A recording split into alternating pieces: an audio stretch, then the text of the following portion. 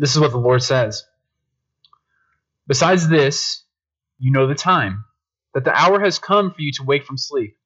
For salvation is nearer to us now than when we first believed. The night is far gone, the day is at hand. So then, let us cast off the works of darkness and put on the armor of light. Let us walk properly as in the daytime, not in orgies and drunkenness, not in sexual immorality and sensuality, not in quarreling and jealousy, but put on the Lord Jesus Christ and make no provision for the flesh to gratify its desires. I'm going to pray for us one more time.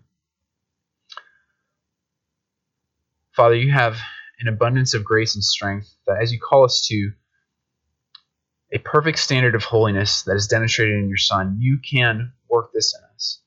So we ask for that grace. We ask for that grace to obey, to come underneath our Lord and Savior, that your Spirit would give us strength to do this, to give us grace to receive your word, to understand it correctly, and to obey it, to honor and praise you in all things.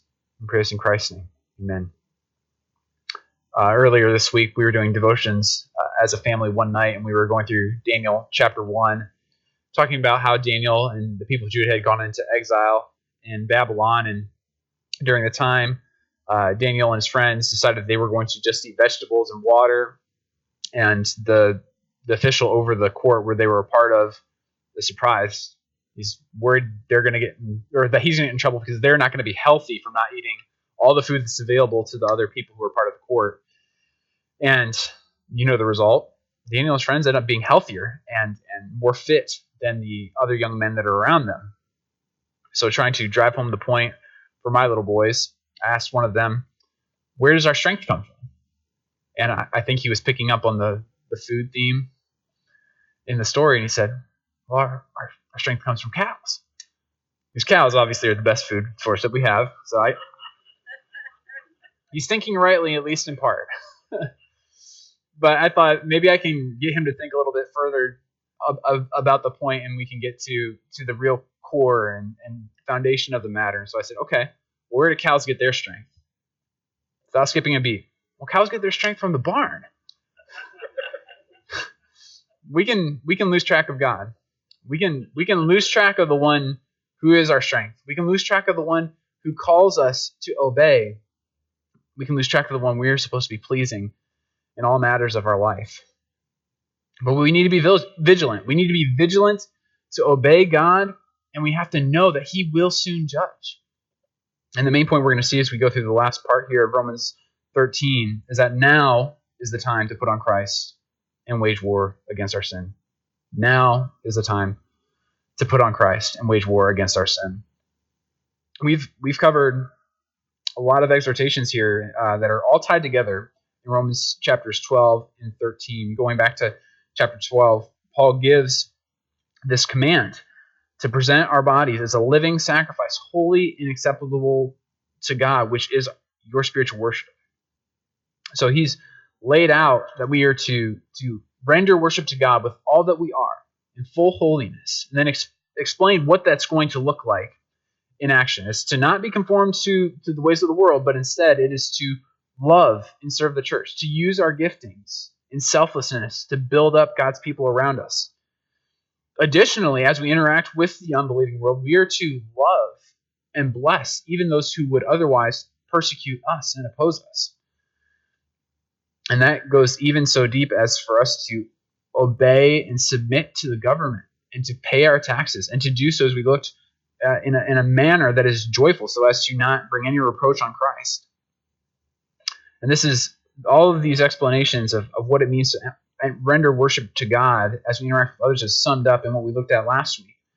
But this is how we love our neighbor as ourselves. This is how we fulfill the law as we follow the example and obey the commands of the one who has fulfilled the law in and of himself, Jesus Christ. So that brings us here to this last section of Romans chapter 13. So Paul says in verse 11, besides this, you know the time, that the hour has come for you to wake from sleep. When Paul says, besides this, certainly I think he has in mind what he's just talked about with loving your neighbor as yourself.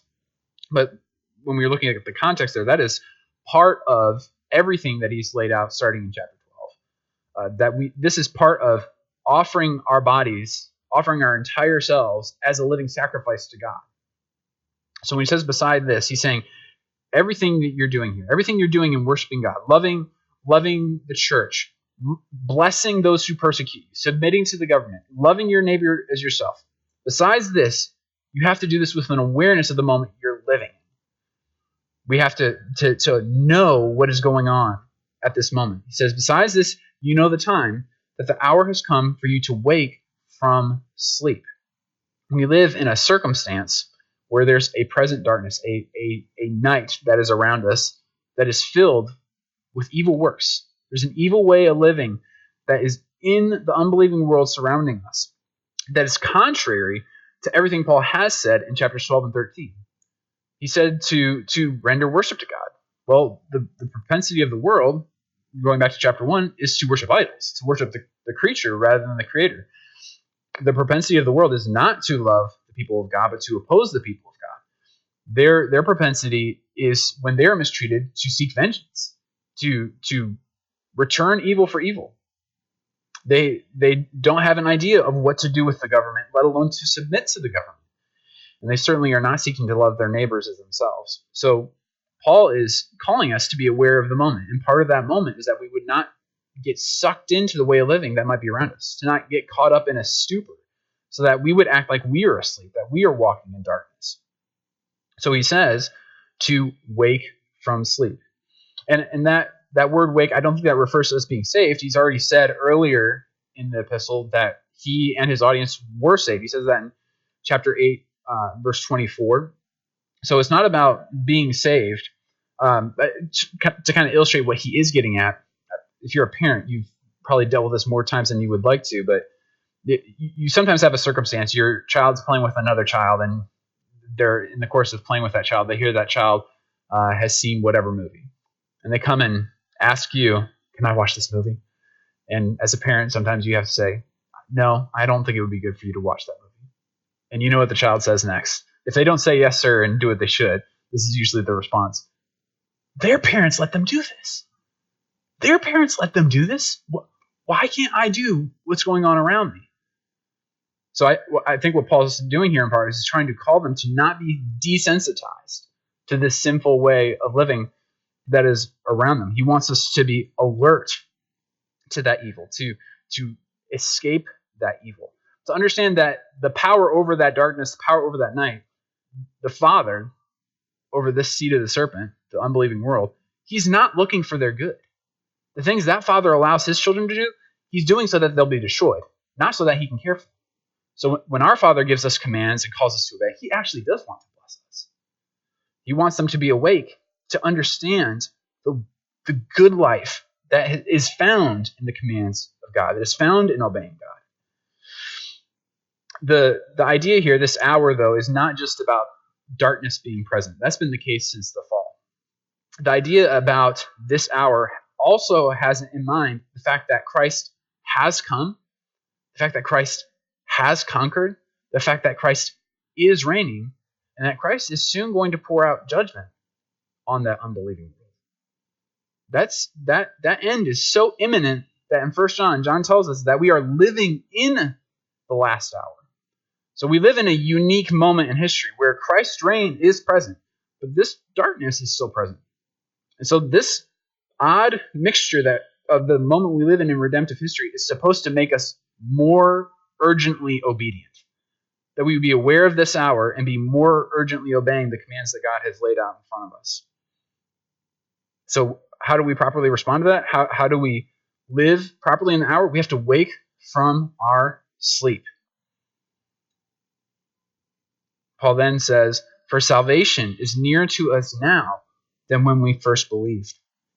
I mentioned a moment ago that I don't think he has in mind conversion when he says salvation is nearer to us now than when we first believed. He's already said, like I mentioned, that they are saved. And we see the same thing in Ephesians 2. We have been saved by grace through faith. What I do think he has in mind is is a future salvation. And he actually has shown what he means here earlier in the epistle. So if you look over at Romans chapter 5 with me really quick, we're going to look at verses 9 and 10.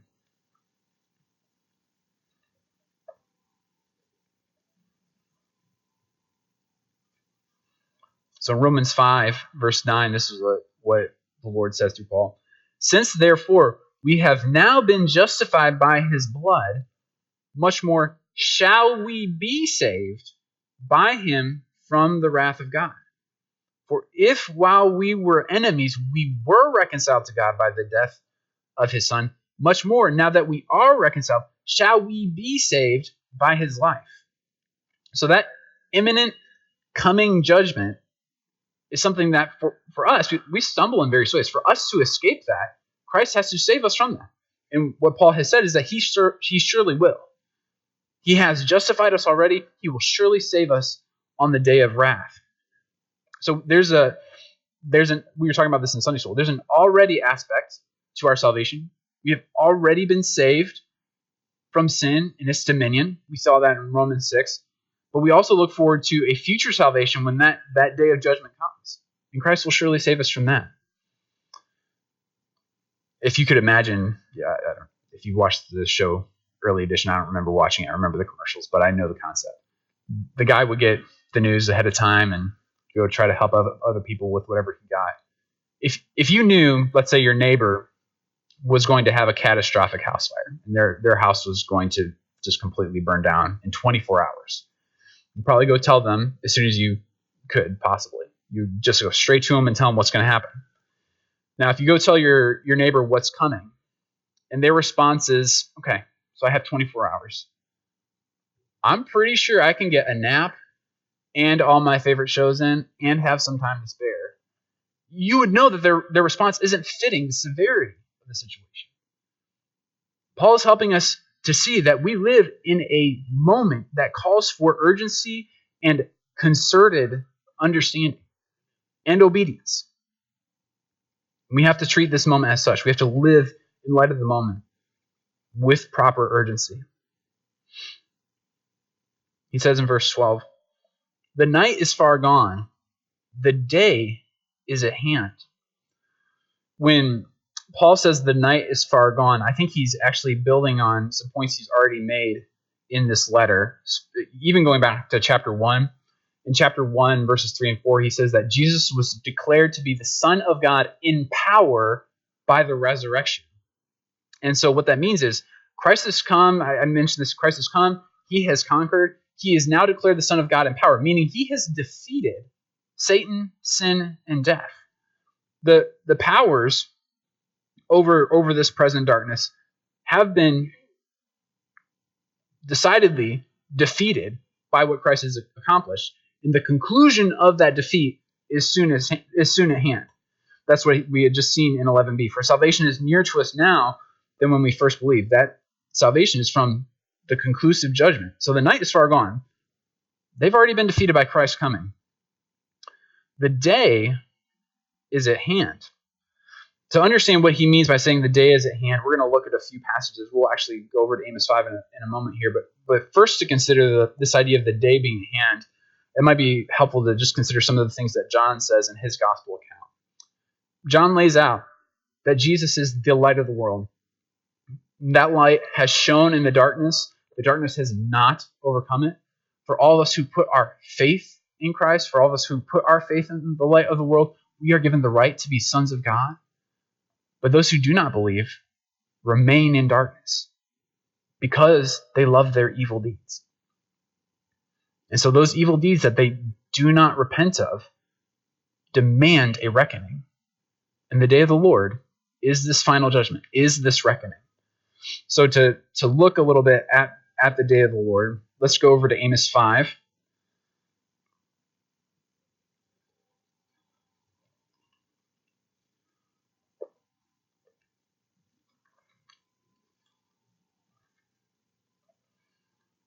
And we're just going to look at some of the portions from the end of that reading. One of the things I'll just touch on to remind us and help us get into this moment and in this context, God said through Amos about the people of Israel, They hate him who reproves in the gate, and they abhor him who speaks the truth. That's likely referring to the prophets God was sending to tell the people to repent. They were not wanting to hear the word of the Lord. They were not wanting to repent of their sinful ways, which is then laid out after that verse. And then God addresses how they're probably thinking, very specifically starting in verse 18. And the way they're thinking is, we're Israelites. We're not that bad. We can wait for the day of the Lord and expect blessing. And God addresses that way of thinking right here in verse 18. Woe to you who desire the day of the Lord. Why would you have the day of the Lord? It is darkness and not light. As if a man fled from a lion and a bear met him, or went into the house and leaned his hand against the wall and a serpent bit him. Is not the day of the Lord darkness and not light, and gloom with no brightness in it? They think that the day of the Lord is going to mean for them blessing.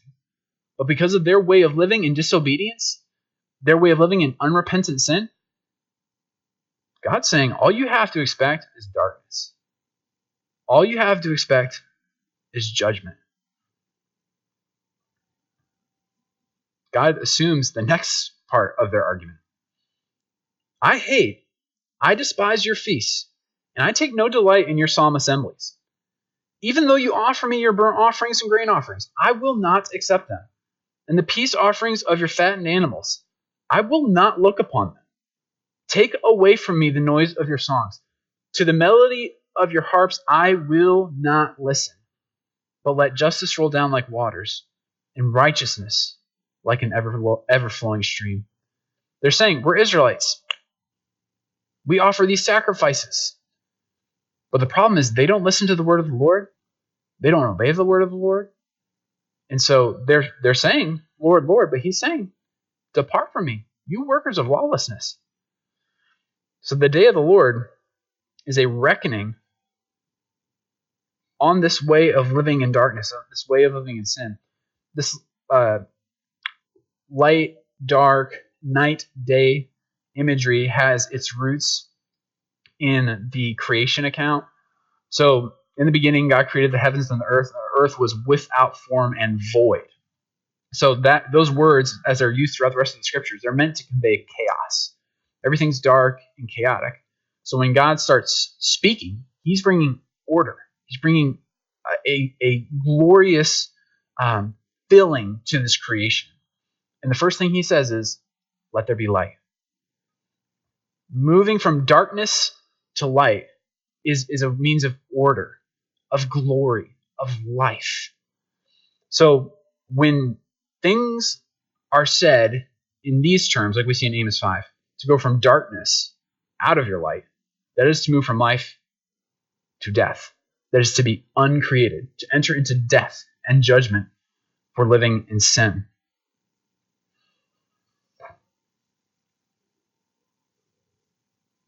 How do we escape that? How do we avoid that? Well, we have a Savior who has come and filled up obedience where we have been disobedient and went to the cross to take that death and judgment and darkness that we deserve on himself. And we see that darkness literally portrayed when Christ is on the cross. During the brightest part of the day, from 12 to 3 p.m., there's darkness over the land. Why? Because the true Adam, who has perfectly obeyed the Father, is taking judgment and death on himself for the sake of his people. He's giving himself up to the decreation of death so that his people might have life in him. And when Christ speaks in that account, you can look at Matthew, you can really see this laid out kind of immediately. When Christ speaks in that account, he cries out and gives up his soul to death. But that's not the end of the matter.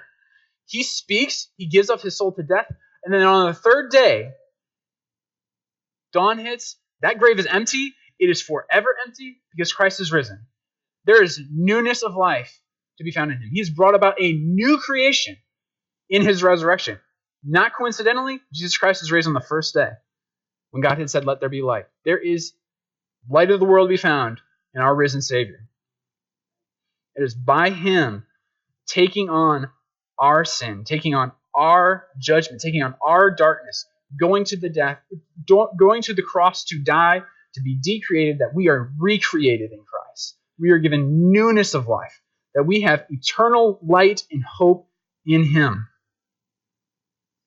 So if you'll look back over at Romans 13 with me, this good news demands a response, doesn't it not? Paul says, so then let us cast off the works of darkness and put on the armor of light. We need to be rid of the works of darkness.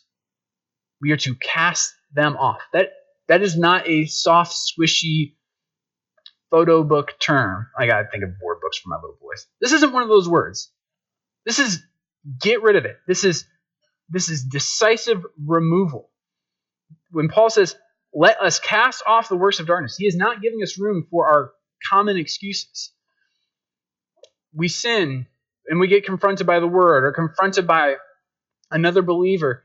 And what do we say? Well, that's my personality. There's no room for that. Well, look at how other people act. There's no room for that. But look at all the good things that I've done. There's no room for that. We need to cast off the works of darkness. All those excuses, we saw essentially all of them in Amos 5. God has nothing to do with our excuses. He calls us to be holy as he is holy. So we are to cast off the works of darkness. We are to look to the standard that God has given us. And the standard he has given us is to give our bodies as a living sacrifice to him, holy and acceptable. That is the standard. Everything we are in full holiness, fully sacrificed to God, just as our Savior did. That is the standard. Jesus Christ is the standard. God's word is the standard. Any of these other standards, these excuses that we come up with that cheapen what God has said, these are of the devil. He has the power over this present darkness. And when we try to change God's standard, we are following Satan, not God. Rest assured. So when we think in terms of what is our biggest problem, it's not other people and how they're treating us. It is not the hard things that we're going through. It's not what we don't have. Biggest problem we can find right here, it is the sin that remains. This is our biggest problem. Paul says, so then let us cast off the works of darkness and put on the armor of light. That phrase, armor of light, there's something we should be thinking when we see armor. We should be thinking warfare. This is battle. This is to be treated with seriousness, and our sin is to be treated with severity. John Owen's phrase is really helpful. We have to be killing our sin, or it will be killing us. This is warfare. This is battle. When Paul says here, put on the armor of light, if you look down at verse 14, that same phrase is used, but put on the Lord Jesus Christ. So when we are putting on the armor of light, ultimately what we're doing is we're putting on Jesus Christ. So when we take up the shield of faith, who's our faith in? Our righteousness flows from that faith, and it comes from Christ. When we put on the helmet of salvation, we just saw it explicitly in Romans 5. Our salvation comes from Jesus Christ. And we pick up the sword of the Spirit, which is the Word of God. That Bible is about Jesus.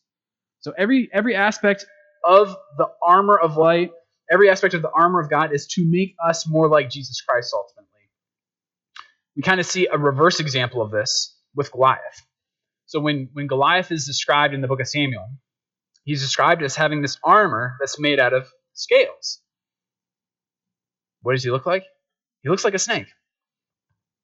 He's got this armor made out of scales. It makes him look like a snake. And then how does he speak and how does he act? Like the serpent. So when David comes into that battle, he's not wearing scaly armor or anything like that. What he's doing is he's putting his trust in the Lord. And then how does he act? How does he speak? He speaks like one who's following the Lord. He's acting like a true image bearer. And in the strength of God, he defeats Goliath. So in a similar way, We are to put on this armor of light, to put on Jesus Christ, and to fight in his strength. We're not the hero in the battle. And it's good that we're not. Christ is at work in us, though, so that we can win the battle, and so we should fight valiantly.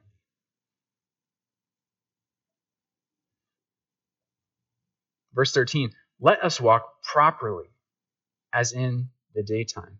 That phrase or the word there used for walk, that's the same word that Paul had used in Romans 6 to talk about how we have been raised with Christ to walk in newness of life.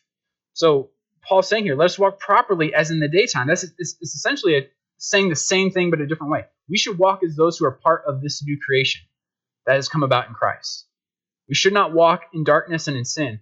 We should walk in the glory of God, in obedience to Christ, as those who have been brought into newness of life in him. He then gives us a contrast. Let us walk properly as in the daytime, not in orgies and drunkenness, not in sexual immorality and sensuality, not in quarreling and jealousy.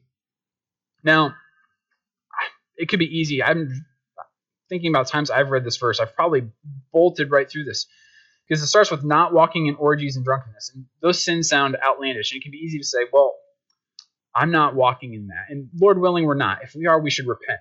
But if we look at those first two sins and think, well, I'm not walking in orgies and drunkenness, so I must not be what's in mind here, I think we're very sorely missing Paul's point here. These sins are coupled and then set up in parallel. And I think it's to convey a point to us. Not in orgies and drunkenness. Well, where do orgies come from? They come from sexual immorality. And the sexually immoral are those who tend to mistreat others around them. Those who tend to quarrel. What is drunkenness a result of? It's a result of living in pleasures and living in sensuality.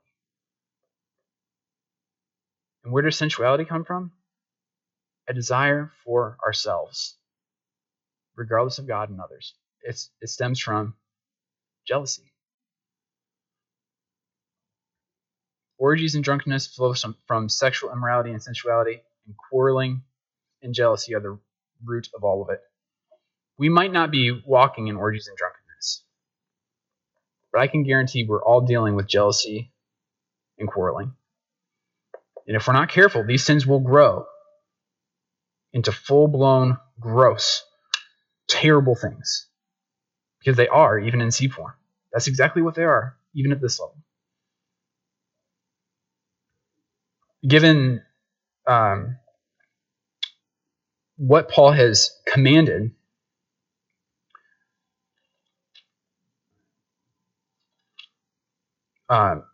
earlier here in this passage to wake from sleep, I think he's coupling these together to make his audience more awake. These big sins come from the little sins. Therefore, be urgent. Be urgent when you deal with your sins. And we would see that urgency if it were a different situation. If you went over, let's say you go over to another neighbor's house, and they say, welcome to our house. We just got a brand new pet baby viper. It's somewhere in the house. If you see it, I'm sure you'll have fun looking at it. It's ridiculous, isn't it?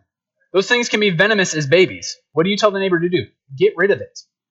If it doesn't kill you now as a baby, it's only going to get more dangerous as it grows, and it'll more than likely kill you later, if not your whole family. We know when things are urgent and need to be dealt with, and sin is the chief of those. Paul has said much about how our worship of God, in chapters 12 and 13 specifically, our worship of God is directly related to how we treat his image bearers, how we love the church, how we bless those who persecute us, how we submit to the government, how we love our neighbor as ourselves.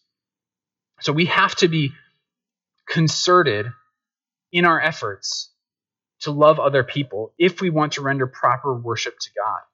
We have to have minds that are renewed by God, and then we have to apply those renewed minds to give thought to do what is honorable in the sight of all as we seek to treat other people in a way that is consistent with how Christ has loved us. And given the the context of relationship, and then also what he's talking about here immediately in verse 13 about sexual immorality, I think a quick word about marriage would be fitting. It can be very easy for us, especially in a situation of darkness like we have around us, to get mixed up into quarreling and jealousy in our marriage. But that has no place. We should be seeking to outdo one another in showing honor in our marriages to our spouses. We should give no room for sexual immorality and sensuality. We should enjoy sex within the confines of marriage and understand that sex isn't the problem. The problem is lust and immorality, the deviation from what God has said and given that is good.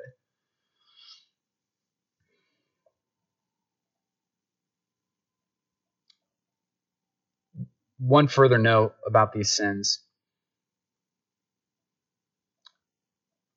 Well, I'm going to actually talk about marriage for one more moment and tie it into this next point. Our marriages are designed to reflect the gospel of Jesus Christ, to reflect his relationship with the church. So our proper application of marriage should spur others on to worship. And that's precisely the point I want to conclude on. These sins are a matter of worship. That first coupling, orgies and drunkenness, the readers would have quickly associated that with idolatry. There's a specific Greek god, Bacchus, that they would have really associated that with. So I think Paul is both trying to wake them up by driving these sins home to the heart, but also trying to drive home to their heart that their sin is a worship problem. It is an idolatry problem. Whether it's the full-blown orgies and drunkenness or our quarreling and jealousy, whatever level it's going on at, it is worshiping the creature rather than the creator, and it is idolatry. So what's the solution? Verse 14. But put on the Lord Jesus Christ and make no provision for the flesh to gratify its desires. When we sin, just like we talked about, that's a worship problem. We've worshipped our way into sin. So what's the solution? We have to worship our way out of sin. How do we do that? We have to hear the Word of God. We have to study the Word of God. We have to pray the Word of God. We have to sing the Word of God. We have to share the Word of God so that we might honor the one who is the Word. It is by our knowing Christ and becoming like Christ and worshiping Christ that we are brought out of sinful worship and brought into right and proper God-honoring worship. And this should be a delight to us, especially as we consider what our sins would merit us outside of Christ. We talked about this earlier as well. The Psalms specifically tell us that those who worship idols become like them. And we were looking at this from 1 Samuel. Those idols are lifeless. They end up as dust and rubble. If we live in idolatry, we will end up the same way. And death, darkness, like chaff that the wind blows away. So what do? We put on the Lord Jesus Christ because we were made to worship. We were made to reflect glory. We were made to be like God. And that expression has come to its fullness in Jesus Christ. We're to put him on to reflect glory and greatness. And so when we put on the Lord Jesus Christ, notice the power that comes with that. Make no provision for the flesh to gratify its desires. That last word of the verse there in the ESV, desires, that's actually the same word used for lusts back in Romans 1:24, talking about how the unbelieving world is given up to their lusts. They cannot help but sin. What Paul's saying here is put on the Lord Jesus Christ and make no provision for the flesh. Make no provision to gratify his desires. Christ at work in us makes us able to not sin. And instead of sinning, we can fulfill and obey the commands that have been given here. We can offer our bodies as a living sacrifice to God, holy and acceptable. We can love and serve the church. We can bless those who persecute us. We can submit to the government. We can love our neighbor as ourselves and fulfill the law through our Savior who has fulfilled the law on our behalf. We can do this because Christ is in us. To close, I want to just revisit this theme that Paul's been using in the passage of light and dark and night and day. And going back to the creation account, on the seventh day in Genesis 2, when God rests, it's unique in that there's no evening and morning marking off the seventh day. The first 6 days all had evening and morning, the whatever day in the order. The seventh day does not have that. And why is it? Because God wants us to enter into eternal rest in his presence. And then the answer to that we see in Revelation 22. In Revelation 22, John writes for us that there is going to be no night in the new creation. But the very next thing that is said there is that there's going to be no sun as well. So how does that work? How is there no night, but there's also no sun? Well, the glory of God, which we see face to face in the new creation, is going to be our light so that we can enter into eternal Sabbath rest in the presence of God through what Christ has accomplished, through the one who is making all things new. So do not let this present darkness distract you from the glories of God and the riches of our blessed inheritance in Jesus Christ. To close, I'm going to pray a portion of Psalm 16 for us. Let's pray together.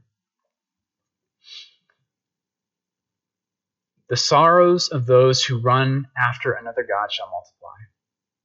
Their drink offerings of blood I will not pour out or take their names on my lips. Father, we have a propensity toward idolatry.